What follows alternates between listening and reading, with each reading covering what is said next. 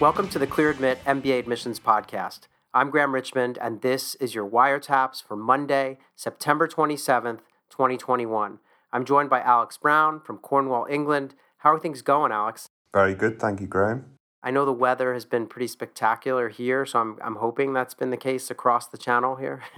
Absolutely, very spectacular. Yeah, amazing. I love this time of the year. So what's happening in the MBA admissions world? I know I've seen some activity, a lot of activity on clearadmit.com. So let me know what's going on, which schools are doing what. Yeah, we actually saw a few interview invites come out this week, or last week, I should say, which was really the beginning of the excitement for the year, I think. Yale was one of those schools, and they do this every year, Graham, as we know. Right out the gate, they release a bunch of invites, and then things will die down a little bit for Yale, and then they'll start increasing again in terms of invites. And I don't need to go into any detail on how Yale all of a sudden is so quick at getting some invites out the door, but they managed to do it on a year-to-year basis. So a few of those have gone out, and we're seeing Kellogg invites, but as our listeners probably know, Kellogg they try to invite everybody for an interview. Yeah. What you want to avoid with Kellogg is getting that interview waiver. That's never a good thing. But yeah, a little bit of activity last week, Graham. Yeah, it's fun to see. And I think actually you're raising a really good point, which is that if you didn't get an interview from Yale and you applied in the first round, do not worry about it. Like I don't know why, but there are always invites that come out in batches and things. So hang in there. It's meaningless. Like Dude, I got a feeling I know why.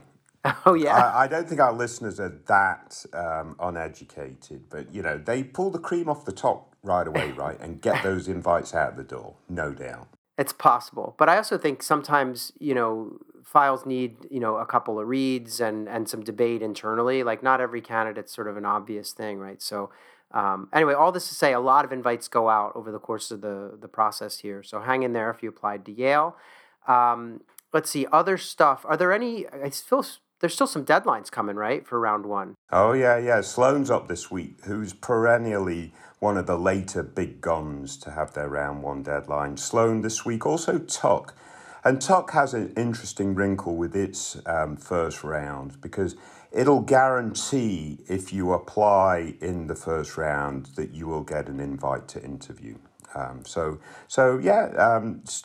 plenty of action going on in terms of the application front, and it will be a couple more weeks until we start seeing a good flow of interview invites off of these round one applications. Yeah, makes sense.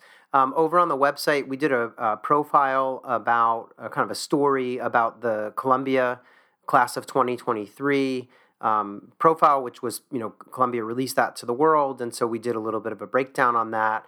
And, one of the things I noticed is they went from 782 to 847 students across their full-time MBA and the J-term MBA. So literally like right now coming to campus, they have 614 full-time MBA students who are going to do the traditional 2-year route. And then another couple hundred, I think it's 230 or so, will show up in January to do J-term. I did wonder if some of that is, they just had a lot of great candidates, but also I think some of it might be related to them moving to their new campus. So maybe they're going to have more space, and that may impact things. But there's some interesting stats. They're not seriously moving to their new campus, are they? They are. They've been talking about doing that for 25 years, haven't they? It's the unveiling will happen this fall, I believe, and their students are going to be in the space, I think, starting in the January term. So that's the plan. I haven't yet toured the facilities or anything, but my understanding is that it's just about done. Yeah. So they don't have a virtual reality tour on their website. Oh, they must. Missing an opportunity. No, I'm sure they do. I'm just saying I didn't walk over there when I was in New York this summer to check it out or anything. Yeah, and they also had some other, 41% female, 48% international. I always envy Columbia because it's really easy for them to attract both international and female candidates, I think, because New York is such a great place. And, I think a lot of international students coming to America for an MBA, would love to be in New York. So they naturally gravitate towards Columbia. They had about 5 years average work experience. GMAT score was up slightly. The average is 729. And then the GPA is a 3.5, which is actually down ever so slightly. So again, really impressive class. And they also had 40% of the U.S. students are underrepresented minorities, which is, I think that might be a new high for them. That was up from only 33% last time out. So yeah, lots of cool stuff in that. And we'll continue to run those stories when a school publishes a class profile to help candidates kind of break them down and stuff. So overall, Graham, and I'm going to put you on the spot here, Wall Street Journal says apps had fallen off the cliff. Poets and Quants refutes that. What is your take on the current status of app volumes based off of last year's class profiles? I think app volumes are healthy. I think that, yeah, it's interesting. Some of the top schools like HBS and Wharton had an uptick last season in volume. And then there are a couple schools that had slight downticks. I think Columbia was one, and maybe down a little bit. Kellogg was down quite a bit, but I discount that because they were up over 50% in app volume the year before. And so the fact that they fell off 20% from that it's kind of meaningless. And I actually was talking to Emily Hayden, who's the director of admissions there, and she said that the class that they're have just shown up on campus now, that the application volume was the highest that they'd ever seen since 2012 or 2014, except for the year before when they were in the middle of the pandemic and they extended their deadline by a couple months and they waived the GMAT. So I actually think volume is really healthy. I don't know. I can't predict the future. I have no idea, where it's going to go in the long term. But I don't think the sky is falling at all. I think there's still way too many people who want to go to these schools. No, very good, very good. I just wonder, that Kellogg situation is super interesting because, the app volume did drop 20%. Did they shoot themselves in the foot a little bit by making themselves so accessible in the previous year with all the things that they did to sort of mitigate the COVID crisis? I don't know what the answer to that is, but it does seem like overall across all schools, app volumes for the incoming class it would remain pretty healthy, very healthy, yeah. I should say. Yeah, agreed. So we'll see how it evolves, but always fun to track that stuff, especially for those of us who've been working in this space for a really long time. I know we have 3 really interesting candidates that we're going to discuss today. I just had 2 housekeeping items that I wanted to mention to our listeners. The first is you got to go to clearadmit.com/rankingswire. And it's a tool that's not yet publicly available, really. It's not linked on the site. But if you go to that address, you will find a new social tool. We talked about it last week. It just allows you to go in and rank the schools as you see them. What do you think? What's your top 10? And then you explain what are the reasons that kind of motivate your ranking. And you give a little bit of information about where you're located, that kind of stuff. It's a new tool, and we're trying to get some entries into the tool before we tell everyone else about it. So please, if you're listening, take a moment and run over to the site and put in your entry. It should be a lot of fun, and we're just trying to democratize the rankings a little bit. And then the other housekeeping item I wanted to get to, Alex, is that we have an event this Wednesday at noon Eastern where I'll be sitting down with admissions directors from Yale SOM, Duke Fuqua, UCLA Anderson, UT Austin McCombs, and CMU Tepper. And it's just part of our essay event series. We did one last week that was a ton of fun, and we have one next week as well. So I just asked them questions about their essays. How did they come up with the essay questions? What do they look for when they're reading the responses from candidates? So you can sign up for that at bit.ly/essay event series, all one word. And Alex, I don't know if you saw, but we got a review for the podcast in the last week. I want to go back to these essay events. Okay, all right. in the one that you did last week, what one thing did you learn, Graham? Let me put you on the spot. So, since we've been talking about Columbia a little bit on this episode, I was actually really good. We had Amanda Carlson, who's the Dean of Admissions at Columbia, so the absolute top of the food chain there when it comes to admissions. And she really helpfully kind of dispelled a myth about the pick 2 out of 3 essay question that they have. They have that kind of, I think it's the second essay, and you have to respond to sort of 2 out of 3 short kind of answers. And, I think we maybe have talked about this either on Clubhouse or maybe on the show, but essentially one of the questions is why do you like Columbia? What do you want to do while you're here, kind of thing.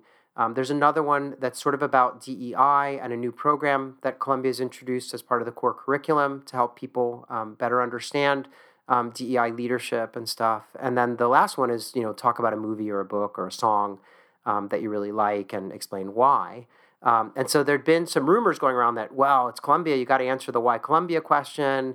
And then, you probably have to answer the DEI one because that's very weighty and timely and serious, whereas writing about a book or... I have to say, I think if I didn't start that rumor, I certainly helped perpetuate it because I do believe it. So now tell me why I'm wrong. So here's what happened. They really just liked all three of these questions, according to Amanda. They had the song, book, movie one from, they've been using that for a while. The Why Columbia stuff's also kind of par for the course, but they wanted to introduce this extra one. And as a team, they met and they said, well, why don't we just leave it up to the candidates? We'll just put all these three questions out there.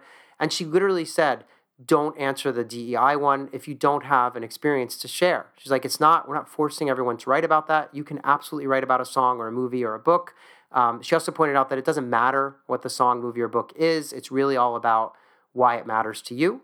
And so she was pretty adamant. She even said, for the Why Columbia one, she's like, look, the first essay where you talk about your goals and stuff, a lot of people managed to work in some information about, programmatic features of Columbia that are going to help them with their goals. And so she's like, you don't even have to answer that one necessarily if you've already tackled some of it in the first essay. So she really emphatically said, answer whichever two you want. It does not matter. So that was her take.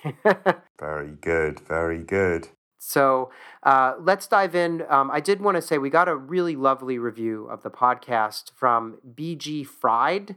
And, the person gave us 5 stars and they said great advice on the podcast and the website. And they wrote, Graham and Alex are providing an amazing service with Clear Admit. Each episode of Wiretaps is its own interesting story, helping prospective MBAs like me figure out how to get into business school. And more importantly, think through why we want to get an MBA in the first place. I was fortunate to have my profile featured on Wiretaps 179, and their advice helped me focus my school selection, and I'm already being invited to interviews. Can't recommend this enough to anyone trying to put their best foot forward as they embark on their MBA journey.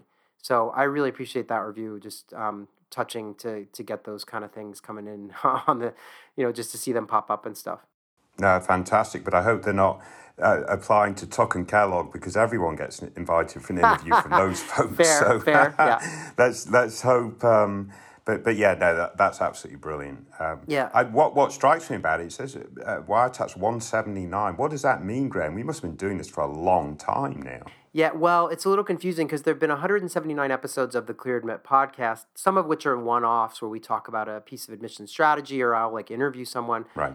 So we know we're kind of over 100 episodes of Wiretaps because we celebrated that in the spring. But yeah, it's been a long time. I don't really have anything else. I think we should dive in. I know we've spent a lot of time chit-chatting here, but let's get into these candidates that you've picked. Very good. Let's rock on. All right. So the first candidate is going to be, Wiretaps candidate number 1, an MBA ApplyWire entry that we received from a candidate who's hoping to start school next fall. They're applying to 5 programs. They have Duke, Georgia Tech, Michigan, UNC, and Yale on the list. And they've been working for an environmental nonprofit, and we'll get into their work experience because it's pretty interesting. And post-MBA, they're thinking of either consulting or consumer goods. They're quite interested in kind of food and that sort of food space. They've got Pepsi on their list as a target, Procter & Gamble, and then a couple of consulting firms in case that plan doesn't work out, I guess. Their GRE score when they shared their post on ApplyWire was a 315, but they've since gone out and retaken it and returned with a 321. So it's a 321 on the GRE, 3.87 undergraduate GPA, and they've got 5 years of work experience. They're located in Atlanta, and they would love to be on the East Coast or in the Midwest after business school. And they gave us some additional details. I can't share all of it because there's a lot here, but they studied anthropology at the University of Georgia with a minor in Arabic. They did some interesting work with a kind of a capstone project with Ethiopia. They then did AmeriCorps Vista. They're currently working at a big community forestry nonprofit, and so they're basically planting trees and doing a lot of coordination of that. Obviously, they're a supervisor. So I'll stop there. They did ask us some specific questions. They wanted feedback on their profile. They wanted to know, how do you demonstrate impact if you're non-traditional? And they're also curious if they have the right list of target programs. So Alex, I'm going to turn it over to you, but what do you make of this candidacy? Because it's not a traditional thing that we would see. Yeah, I don't think they do, Graham. You don't think they have the right target schools? No. Okay. Oh, I mean, they have good target schools. Yeah. This candidate is super interesting, right? So they got a 387 GPA, 321 GRE, 5 years of experience, very non-traditional experience. So the big challenge for this candidate will be to show, and they did raise the point, how do I show impact? But to really show impact in what they've done, backed up by strong recs in the fields in which they've been. The fact that they're non-traditional can play very well with the AdCom if they execute correctly in that regard. So showing their impact, projects that they've done, I mean, there's got to be a myriad ways that they can do that. They talk about the COO was impressed by their leadership. Well, why was the CEO impressed by your leadership? What did you do that impressed them? So show, don't tell sort of notion, right? Yeah. I'm not even that worried that their ECs, extracurriculars, are a little ho-hum, just because I think, again, their non-traditional experiences are so interesting, and they want to get further into this notion of sustainability. We know this is super important. I mean, my prime minister is telling the US president what to do at this point on this, which I think is quite bizarre. But it's if Boris Johnson's upset about this stuff, it really must be important. But the point being, I really do think this candidate sits with a great opportunity if they execute well. So how do they? What should they be doing? They're sort of. I think they're waffling between applying round one, round two. I'd say, you know what? Just wait to round two. Yeah. Potentially take the GRE again if they think that they can squeeze a few more points there. 321's fine. Certainly for the schools that they've listed, 321's going to be in the ballpark. That's not going to be an issue. But I think they should be a bit more ambitious. Concurrent to doing the GRE again, which they may or may not choose to do MBA Math or HBS Core, because you've got a 389 GPA. You're telling me you're smart, or a 387, whatever. This person's smart, but I'm probably not convinced on their transcript that they've got a lot of quant rigor. I'm not convinced on their work experience necessarily that they've got a lot of quant rigor. So really show me through HBS Core or MBA Math that you'll be ready to hit the ground running when you start my program, right? Yeah. So again, if they squeezed a few more points on the GRE, if they took and did well in the MBA Math or HBS Core, applied in round two, executed well on their applications, made a really compelling case for this sort of food sustainability issue that they're going after, then Graham, I'd be quite surprised if they're not getting interview invites at M7 programs at least. Yeah, I think that's the key theme here, is that I feel like they could, look at schools in that very top rung.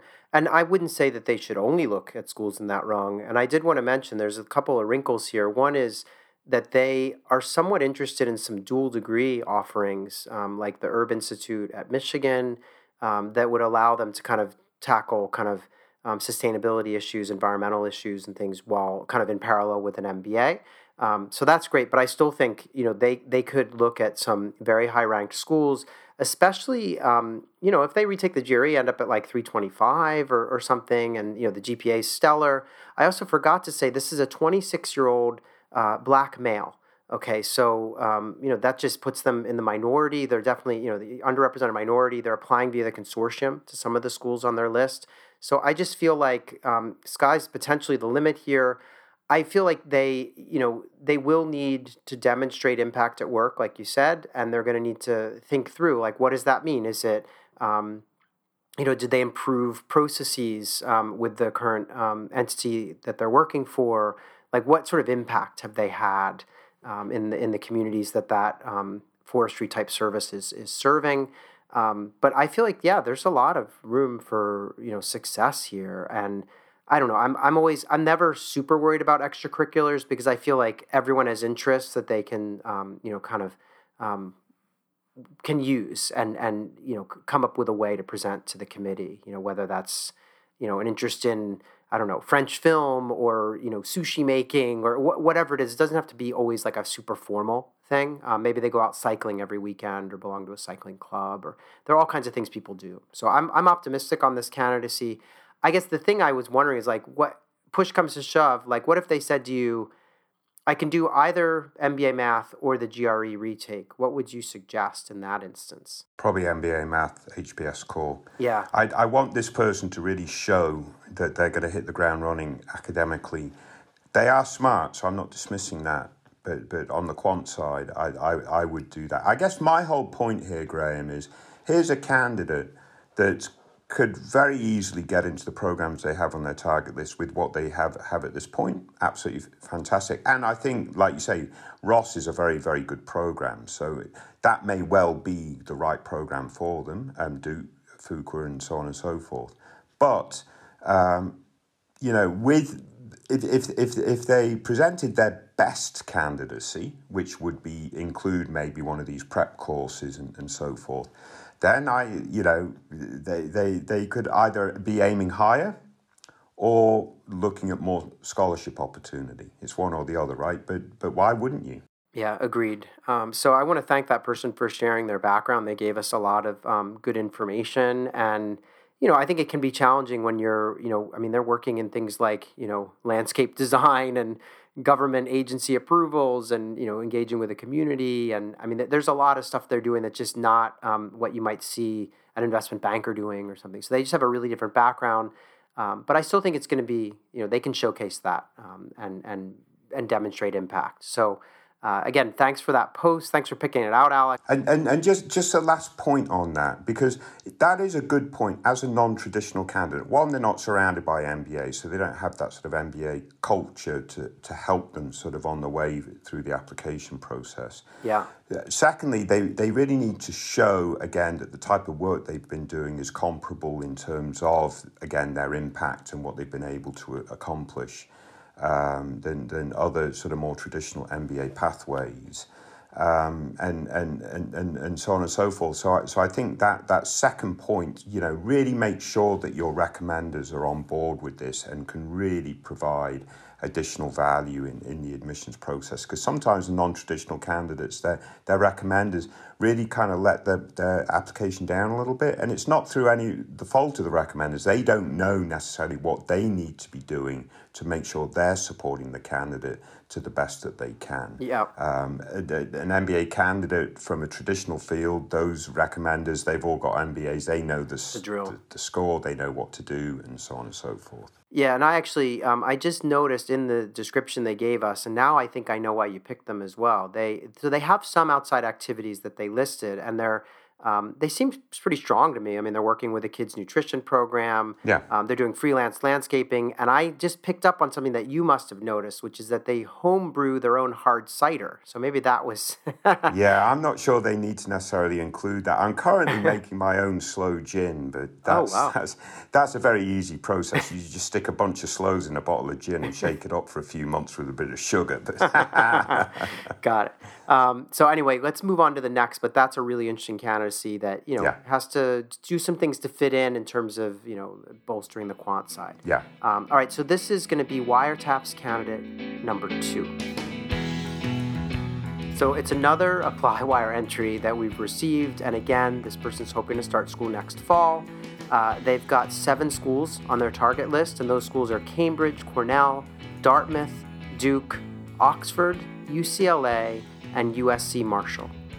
They've been working as a sales operations manager and basically in supply chain and operations pre-MBA. And they would love to land in either tech, pharma, or consumer goods. And they have a bunch of companies on their list, which include Amazon and Unilever and Apple and Google. They've been working for 5 years. They have yet to take the GMAT exam, but are planning to do so soon. And they have a GPA of 2.93. They're located in Brazil. and they would love to land either on the west coast of the U.S. or in England, Alex. And they, I just want to provide a little bit of context on the GPA. They went to what they referred to as one of the top 3 universities in all of Latin America, and their 2.93. They know it's a downside in their application, but it actually puts them, there's no grade inflation, and they mentioned that the average GPA of the class is much lower than that, so they're above average, but I just wanted to put that out there. And then they also mentioned, they left us a nice note. They just said, I love the podcast, and I've been listening to it for the past year. Thanks for all the guidance. And this is a Brazilian female candidate. So Alex, what do you make of this candidacy? Well, I'm going to make a couple of assumptions here, or at least one assumption, that the work experience is very good, and that sort of becomes the core strength of this candidacy.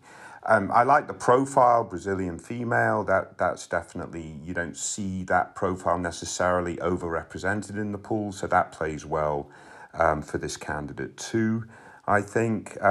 Let me ask you, Graham, what would you say is the median GPA in the US right now for undergraduate degrees? What's the median GPA? Oh, geez, I don't know, but I'm scared to say that it's probably over a 3.0. Yeah, I mean, it's going to be over a 3.0, at least right? If we're talking about the types of schools that, people come out of and then often go off to grad school, it's probably, it's high. Probably 3.3 or something like that, maybe. Could be. So this candidate's basically making the point. She's above the median. Yeah. Even though it's a 2.93. So it's going to be important that the ADCOM recognises there's no grade inflation here. And I assume that they'll recognise the undergraduate university, given it's the third best in Latin America. So that will be helpful. Again, I hate to say it, Graham, because I'm getting no commission from these programs, but this looks to me like the classic case of do HBS Core or MBA Math. Really show now to the ADCOM that you're ready to hit the ground running. And you're also showing that you have the self-awareness and the instinct that this is the right thing to do to maximize your opportunity. I think, Graham, this is a candidate that the ADCOM wants to admit. Yeah, I was really blown away, and we didn't get into it too much yet, but her professional experience is really impressive. I mean, she's, doing supply chain and that kind of stuff. And that's, how do I put this? It's not like super common A, but it's not typically viewed as like the kind of sexiest thing to be doing, right? There aren't a lot of candidates applying to business school saying like, I can't wait to get into operations and supply chain management. And yet her goals do sort of revolve around that. And so I find that quite appealing. Like, I think that's going to help her to stand out. And I think, she's versatile. Like, she's willing to work in a number of different industries in an operations type role. And yeah, I mean, there's a long list in the post that she left of, she's leading an organization she's got, I guess, 2 managers that she's, let's see, what did she say? It's something about, she leads an organization of 2 managers and 16 people.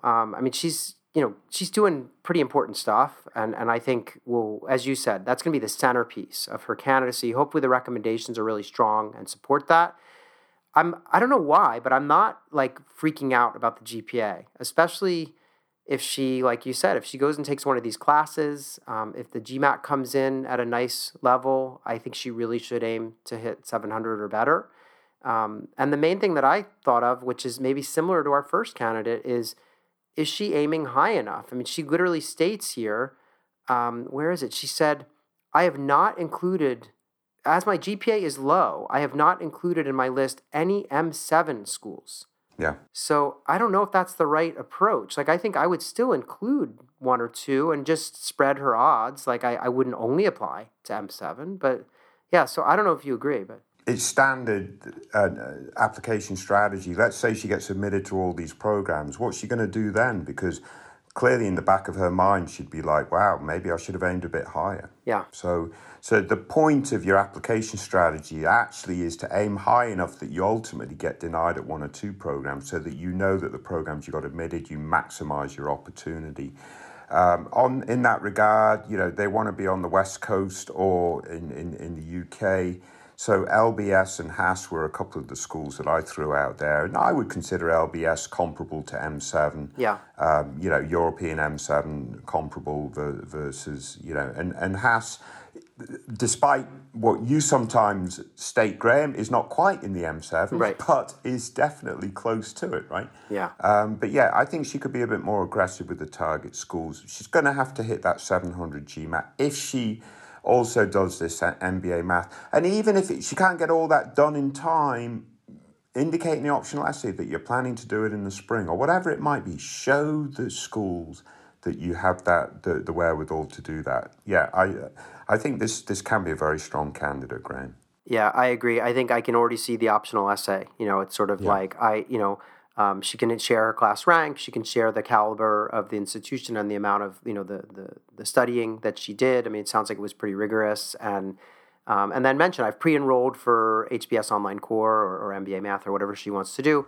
Again, I think if she comes in with like a 650 on the GMAT, maybe the conversation shifts a bit because then we start to get some kind of question marks. But I feel like if the GMAT is close, everything else should line up nicely for her, and I would apply to a range of schools. And Haas and LBS were absolutely on the list as I was thinking of them.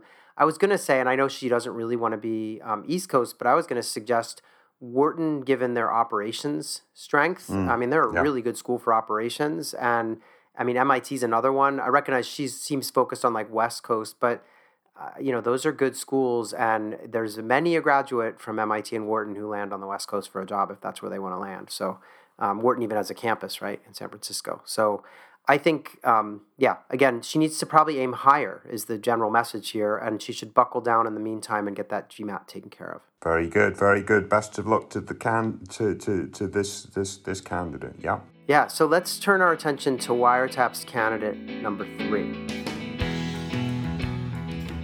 So this is an ApplyWire entry, and it's unique in that the person is only applying to one school. They want to go next fall. They've been working in healthcare IT, and post-MBA they want to stay in tech. They've got 7 years of work experience in this kind of IT type role. They're located in LA. They have a 3.6 GPA, and they mention in their notes that they're applying to USC round 1. And the reason that we selected this candidate is because they don't have a GMAT score, and they indicate in the note that they've requested a waiver. So we had some back and forth with them. Alex, maybe I'll let you kind of take us through some of that, but this is the big question is, should this candidate have applied with a request for a waiver on the GMAT, and how might that impact their candidacy, and are they going to get a waiver? I think they'll get a waiver, Graham, because I think, why would, if the school offers a waiver, they'll give you a waiver, right? I mean, I don't know if they automatically give you a waiver, but perhaps at the end of the day, it's up to the candidate to make sure that really are they doing the right thing by requesting the waiver, because what the waiver will do will eliminate a component of the application that could be useful to highlight various characteristics or so forth, right? So what we like about the GMAT is it can really show that quant proficiency at this current stage and so on and so forth, right? So let's a deeper dive particularly into this candidate. They're only applying to Marshall. I'm guessing, and this could be out on a bit of a limb, but they're wedded to LA. That's where their career is, maybe their family life, and so on and so forth. So Marshall is their only option, potentially other than Anderson or whatever. But they've decided Marshall, and there's nothing wrong with that, right? There will be plenty of top tier candidates who are only targeting one school because they're not relocating, and it makes perfect sense for them. So that's perfectly admirable. In this case, I'm assuming their career is very good. They've done very well. The wrinkle here, Graham, is their undergraduate degree is in, I think it's in music, right? It's in music performance and psychology. Right, music performance and psychology. So, and they did very well, right? They got a 3.62. Let's assume they did that. That means they did very well.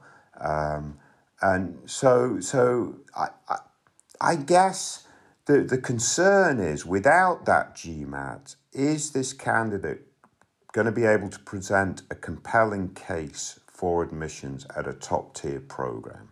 That's the question I'm going to ask you, Graham. Yeah, I worry because when I look at the fine print of the USC waiver kind of terms and conditions, they're pretty straight up that, they'll let you request a waiver, but that, they use the test to get evidence of a candidate's like academic aptitude. And in like particular, I want to read off a line here. They say that, where is it? They say, therefore, the basis for your waiver request and your response to the test waiver request essay should be grounded in a record of exceptional academic achievement that includes demonstrated mathematical preparedness. And so what I worry about is that I really doubt that with a kind of music performance and psych undergraduate, that transcript with the 3.62, which is a great GPA, has much evidence of mathematical preparedness.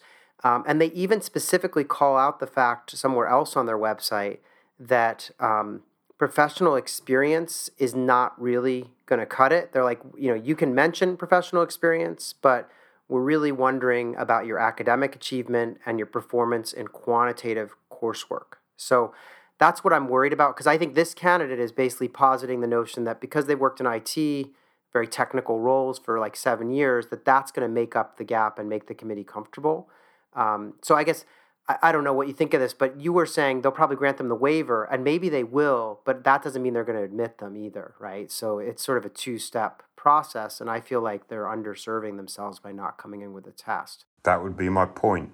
So again, whether they're trying to get into the round one or not, I forget exactly when Marshall's round one's not till October, so they do have time for that. But I would say, you know what, I'm going to be better served by holding my application, going into round two and taking the GMAT. Yeah, I hate to say they already did some preparation.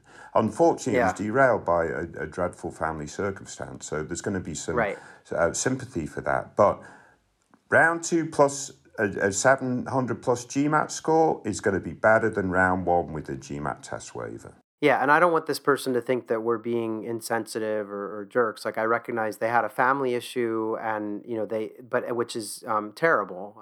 But I just, if I put my admissions hat on and just think about this very cold and kind of calculating of the way that an admissions officer is going to have to assess this file, I'm just worried. I see a music and psych major. I want to see quantitative evidence, and so.